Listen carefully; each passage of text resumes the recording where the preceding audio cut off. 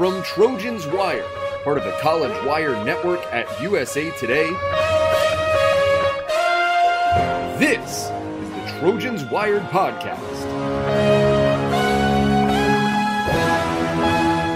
Here are your hosts, Matt Zemek and Ian Hest.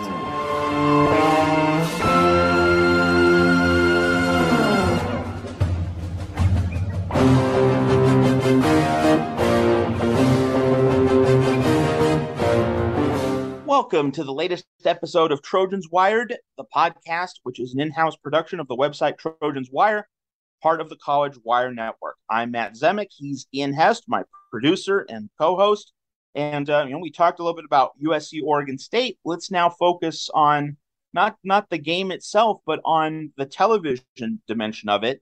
And also, we'll get to our Pac-12 overview and Pac-12 game prediction segment for this week. But Ian, you're in South Florida. You're well outside the Pac-12 footprint. Tell us about your great adventure trying to watch this game on television and follow it. So I have to admit, this is the first time that I really was dedicated to trying to find a game on the Pac-12 Network, simply because it was a big game for USC. My job with you to make sure that I'm, all in the knowledge on it and everything. So I don't have DirecTV. So I knew right off the bat that I was going to need to go to, a sports bar place, whatever, to mind you, to have it. This is pre-Hurricane Ian, mind you, and everything that we're dealing with around here this week. But so everything was, fine. Found a place with DirecTV. Turns out, well, that's like a separate DirecTV package from the regular DirecTV football package. And given that there is so much East Coast bias that we all know and love, they didn't figure to, this is a place called Flanagan's. Maybe people on the West Coast, you don't have it, but it's sort of like your stereotypical sports bar around here. And you would just expect every game to be on. They didn't have the Pac-12 network. So I'm sitting there, I'm trying to think, how is this even possible? I'm Googling things. I'm trying to figure out how do you stream the Pac-12 network? What do I need to sign up for? And across from me at the very edge, I see a dude, excuse me, I see somebody who is in red and gold and not wearing USC or anything, but he's in red and gold, and he is just absolutely buried in his phone. Like no person ever. The phone was literally 6 inches from his face. And I'm thinking, that's my guy. I walk around to him. Sure enough, he is a transplant from Los Angeles. And my lucky stars aligned. We are sitting there amongst, everybody watching, Ohio State, Wisconsin, and all the other games that were going on around college football. And we are just staring at a phone, buffering as a hurricane is about to bear down on us, hoping that the Wi-Fi doesn't go out. And in that moment, I realized what you all have been complaining about, because we here have the SEC network, we have the ACC network, it's over the air. It's very easy to find. Almost, if not all, cable providers offer it here. It is extremely accessible. The Big Ten network also.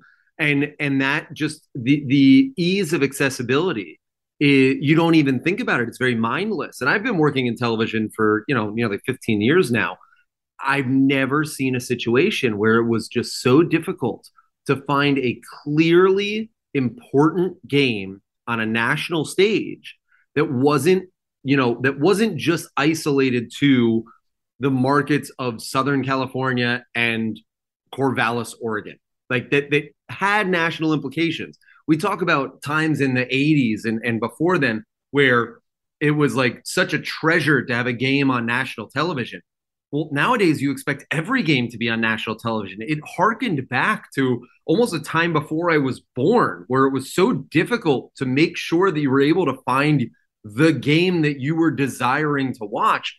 And, it reminded me of a lot of the time that, whether it be you or whether it be some of the guests that we've had that have lamented the Pac-12 network. And I'd sort of side-eyed it as, how could this be such a big deal? It can't be that difficult. I understand that maybe it's a little bit inconvenient, but it's not going to be that big of a deal.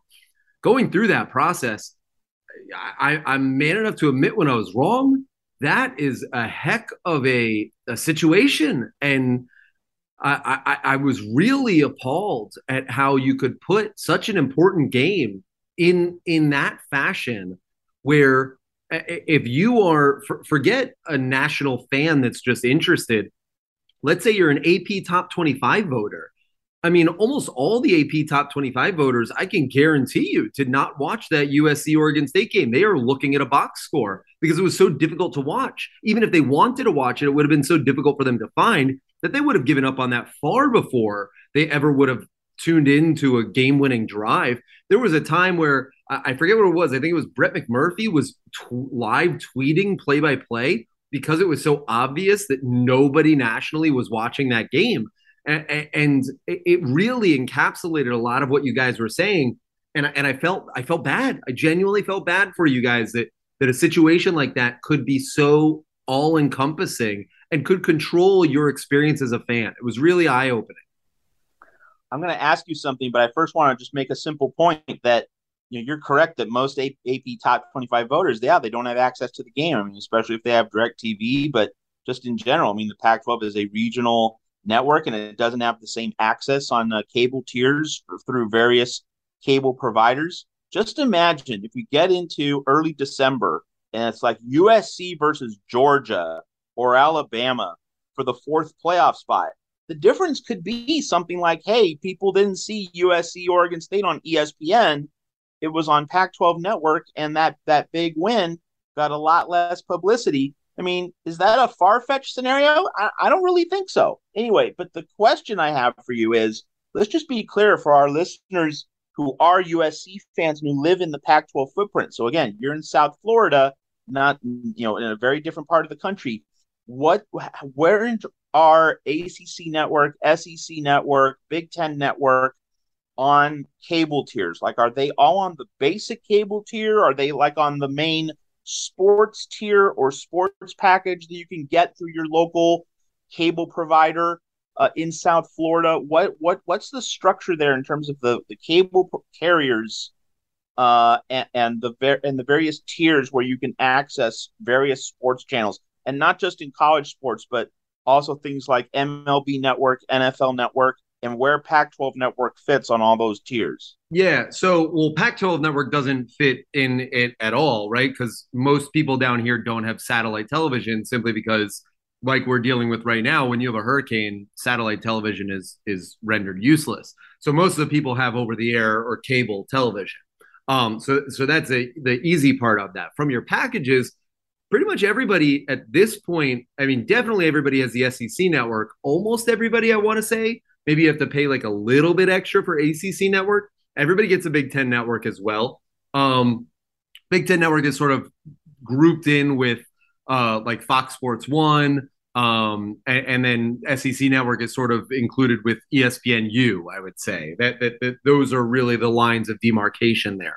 But even if it's not, even if you aren't paying for the sports package, let's say for MLB Network, NBA TV, NHL Network, even NFL Network or Red Zone, right? Even if you're at a simple basic package, you can go to any sports bar around Florida and you're going to get, without a shadow of a doubt, any game that you want from the ACC or the SEC. That's a given. Past that 95, 98%, you're going to get a Big Ten game. And probably, let's say like 80 to 90%, you're going to get a Big 12 game.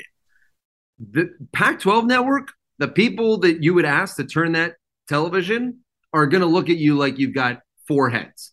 It's just non-existent. I wish I was joking there, but I know you're not. That's the sad part. They are not. It's easier to watch Hawaii than it is to watch a game on the Pac-12 Network. And I'm not even joking when I say that. It was really shocking. The only chance that I had to watch that USC game was finding that USC fan at the end of it, watching on his phone and asking if I could sit next to him. That was my only chance in the world of watching it. That is just so crazy, and it's so Pac-12, it hurts. All right. Great media segment. An unexpected bonus to come from the nightmare of having a big game on Pac-12 Network. As we move to our overview of the Pac-12, now you said a few minutes ago, Ian, got to admit when you're wrong. Well, hey, I have to admit when I'm wrong. And I thought Arizona would definitely beat Cal in Berkeley. And I remember you distinctly saying, whoa, whoa, whoa. Cal's only a 3-point favorite. It should be much larger. Well, Ian, I mean, you hit the bullseye and I whiffed. Cal 49, Arizona 31. I mean, I didn't see this from Cal. Like, where did this come from? You had Jaden Ott, the running back for Cal, going for 274 yards against Arizona's defense. And I guess as I try to recalibrate Arizona and reassess my thinking on the Wildcats, Arizona gave up 20 points to San Diego State in week 1. When you look at San Diego State could not score 20 points against Toledo this past weekend. So in retrospect, as we get deeper into the season and as we contemplate how good various teams are or aren't, giving up 20 to San Diego State, like that's a not very good defensive performance. Obviously, we didn't think so at the time. I didn't think so at the time. But now, yes, giving up 20 to San Diego State, like if you're giving up 20 to San Diego State, you have problems. And Arizona's defensive problems definitely showed up against Cal. So, Ian, got to give you your props. You called it exactly the way that would go, at least in terms of Cal outdistancing Arizona by a substantial margin. Well, the thing that really surprised me was, and I watched the Cal Notre Dame game kick off to final whistle. And I'm honest when I say this, Cal should have won that game. And I was of the thinking that whole time, like, when are the wheels going to fall off? And it never seemed to happen. And so you have those games where you head into a game thinking one thing and slowly but surely you're expecting, and there's no way that this is real, is it? And like your thinking gradually changes during a game. That's what happened with me with Cal and Notre Dame. So, do I think that they're going to beat Washington State this week? No. But and does Arizona have the great cleanser in Colorado this week? They'll probably look like world beaters by this time next week when you and I are talking, Matt. So, everything in isolation, everything in moderation. But I think that Cal is a better team than we thought. And I do think that, I like DeLaura. I think he's a fine QB. Do I know if he can win me a game like that? I'm yet to feel like he can do it for me. And as long as that's the case, I'm always going to have that like tepidness with Arizona. I just don't know. They reek of 7-5 to me. And so I think that this Cal team, yes, is playing above their weight right now, but they have a system that works for them and they play it very efficiently. And that in college football, when you don't have the talent to match up, can go a lot further than you expect. And I think that the Golden Bears, like for all things, like are they going to be Pac-12 title contenders? No. But are they a decent team? Could they have some nice wins? Sure. I think that the last week against Arizona was one of them. The other game we need to review from the past weekend in the Pac-12, Oregon and Washington State. So Washington State led 34-22 with 4 minutes left, and then Oregon slaps together 22 points in 3 minutes. The final 7 points coming on a pick six to beat Washington State. And hey, I'm the biggest Bo Nix critic in the world, and he did throw an awful pick six, which put Oregon behind the 8 ball for most of that game. But when the chips were down in the fourth quarter, he was nails. He was cash money. So Bo Nix continues to deliver for Oregon. And, I do lots of other podcasts on other shows, other platforms.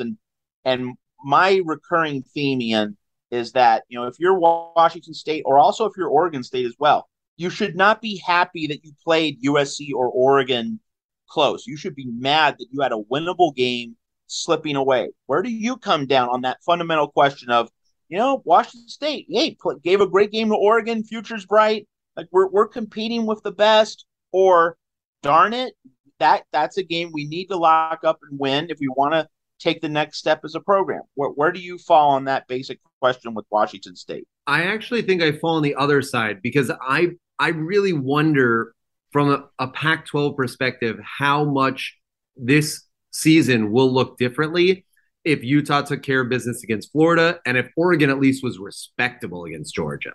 The fact that those two things will wind up defining a narrative of the Pac-12 that will persist into November and even December, it is really a shame, because I think that if you had these four teams that to me have clearly separated themselves from the rest of the pack, all of a sudden you can create a national narrative. To go back to your point on Washington State and Oregon State, like, yes, if they could have been the ones to pull off that upset, that'd be huge. But I looked at that more in terms of like Arkansas against Alabama this weekend. If like Arkansas is under no pretenses that they should have any business being able to pull that off. And Arkansas in this, analogy is Washington State. That Oregon is going to sort of be defined by that Georgia loss, when I think that they're a much better team than that.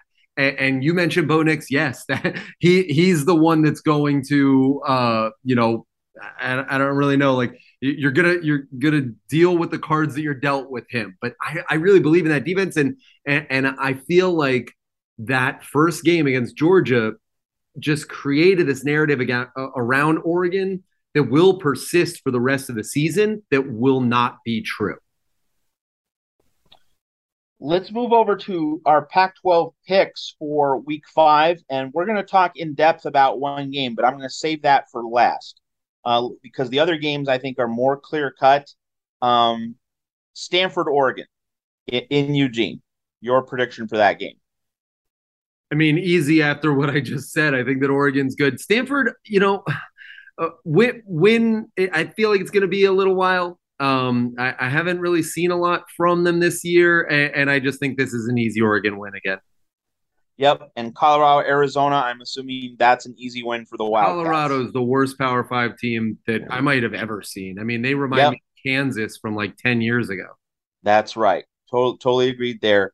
And so you have Washington State over Cal in Pullman. How close a game do you think that's going to be, though? The line is 4, which is like a bit of a teaser. I would feel comfortable going either way on it, but I think Washington State will cover.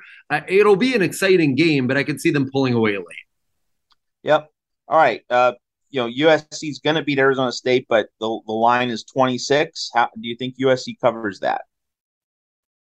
I think that they're going to do everything in their human or, extra human, superhuman fashion to do that. I think the USC wants to prove that last week this offense is not that, and they will try and run it up as much as they can. Yeah, I'm going to go on record as saying that I don't think USC covers. I think that you want to, if you're going to rest Cortland Ford for the Oregon State game, you might as well rest him one more week to make sure that he's ready for Washington State. And with Didich and Bobby Haskins also not 100%, I think this is a game where USC has every reason to just kind of, get an early lead and then run the ball basically the whole second half. Just hand the ball off, and let's bring out the toys and the fireworks for Washington State and also Utah. So I think USC is just in a position to downshift in this game, and it doesn't have to make a statement on the back end of the Oregon State game. That statement can wait for Wazoo and Utah. So I think that this game kind of goes into harbor something like 33-13 in that range, with USC winning comfortably but not covering the 26. We will definitely see what happens in the Coliseum. All right, so the two games left are the big ones, and we'll do the biggest one for last. The next biggest game, the second biggest game of the week, Oregon State at Utah. So Oregon State, coming off USC, has to go right to Utah. So the Beavers play arguably the two best teams in the Pac-12 in consecutive weeks. And the big story here, Ian, Brant Kuithe, the Utah tight end, who was so good in the Rose Bowl, such a central part of the Utah offense, he's out for the season. And, USC had the benefit of not playing Oregon State with Luke Musgrave, the Beavers tight end, also a centerpiece component of their offense. He was out for that game. The presumption, as we record this show earlier in the week, is that he's going to miss the Utah game. Maybe he plays, but even if he does play, might not be, fresh or will be fresh, but he might be rusty. might not be able to play his absolute best. So with that storyline in mind, and also with Oregon State being, suffering the devastating loss to USC, what's your take on Oregon State, Utah in Salt Lake City? Yeah, if this game was in Corvallis, you probably might be able to talk me into it. But, with it being in Salt Lake City, with what Travis Dye did against Oregon State last week, I feel like Tavian Thomas could have a huge game in this as well. Cam Rising, is always a threat no matter what. Utah has, since the Florida loss, scored 34 plus points and won by 3 touchdowns in the past 3 games. I think that they score 34 plus in this. They don't win by 3 touchdowns, but I think they win by more than 1 score. All right. Now we come to the final game, and this is not just a prediction segment. It really is worth a larger discussion. Washington at UCLA. Now, this is a Friday night game, so it's a standalone game, and we all get to watch it because it's not on Pac-12 Network. So this game is going to really tell us a lot about both sides. And just to set the table, UCLA has played a cupcake schedule, 3 easy non-conference games. I mean, easy in the sense of, teams that you should beat by a lot. UCLA was lucky to beat South Alabama by 1 point on a final second field goal. South Alabama had the ball up by 2 with 3 minutes left, had a 4th and 2, decided to get cute and fake a field goal instead of just running a normal offensive play and getting a first down to salt that game away. So, and UCLA played Colorado, again, one of the worst Power 5 teams of all time. Colorado's lost each of its first 4 games of the year by 25 or more. That is something which has rarely happened in the entire history of college football. So UCLA has had 0, big time opponents on its schedule and still nearly tripped up against South Alabama. So UCLA is unbeaten, but is not impressive by any stretch. So it's a proving ground game for UCLA. And this is also a proving ground game for Washington. And the big note for Washington is that, that win over Michigan State, which might have seemed like a really good win at the time. Well, Michigan State just got flattened by Minnesota at home. Michigan State does not look like a good team, period. So Washington beating Michigan State comfortably, not as big a win as we all thought. And the other thing about Washington, Ian Hest, is that the Huskies spent the whole month of September until this Friday playing at home in Seattle. 4 home games. So Washington finally goes on the road. So we're going to learn a lot more about the Huskies. So with that in mind, before you give your prediction, just size up these 2 teams and what you're looking for in this game. I think that you kind of stole the thunder on UCLA, is that they're lucky to be 4-0. And I just like it somehow has been an escape the entire time, it feels like. For Washington, that offense really looks good. And you bring up Michigan State. If not for Michigan State looking as poorly as they have the past couple weeks, I wonder if Michael Penix is even in the Heisman conversation. He threw for nearly 400 yards, 4 scores against Michigan State earlier this season. He leads all of FBS in passing yards. Really is the driving force behind this offense. So I love where Washington's offense looks. They're almost in a similar, it's a shame that Washington and USC are not going to be able to solve this in the regular season, because that is good. That would be a fun game to watch. That would be, if we ended up with 17-14 in that game, I'd be stunned. But I really like where Washington is heading. I think that they have an offense that you can believe in, and that in this era of college football is something that really foundationally needs to be something to start, and you can build off from there. So with that in mind, I am assuming that you're picking the Huskies in that Friday night Pac-12 showcase. I'm going to. I was actually shocked that it's only a 2.5-point spread in favor of the Huskies, because I think that they really have the chance here to expose UCLA for the late game drama theatrics that they've had. Yeah, I mean, I think Washington is a noticeably better team, but the line is as low as it is, 2.5, because Washington has spent the whole month being at home, and so going on the road might be that change up. And we saw USC. I mean, I know USC had the road game at Stanford in week 2, but we saw that when USC went into a truly difficult road environment, that offense got rattled. And so there's definitely a line of thought, I think, attached to Washington going on the road. And keep this in mind about Washington football. And I've lived part of my life in Seattle. Washington has not beaten Arizona State on the road in Tempe since 2001. And there have been some bad Arizona State teams in that period of time, and there have been some good Washington teams in that period of time. Take for example, 2017. In 2017, Washington had a Fiesta Bowl team. Washington made the Fiesta Bowl, played Penn State in a New Year's Six game, and that was the year after Washington made the college football playoff in 2016. Nope, the Huskies still couldn't beat an average, mediocre Arizona State team that year. So I think that the Huskies' history on these road trips to the Sun Belt part of the Pac-12, Southern California, Arizona, that is why Washington is not favored by more, but I'm definitely riding with the Huskies as well.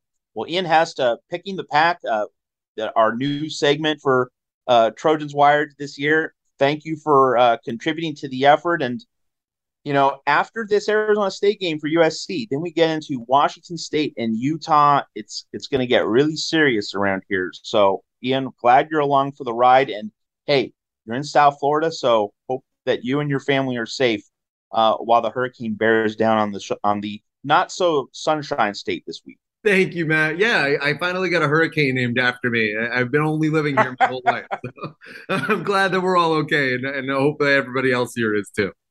Absolutely. All right, that's it for this week. We will talk to you next week here on Trojans Wire.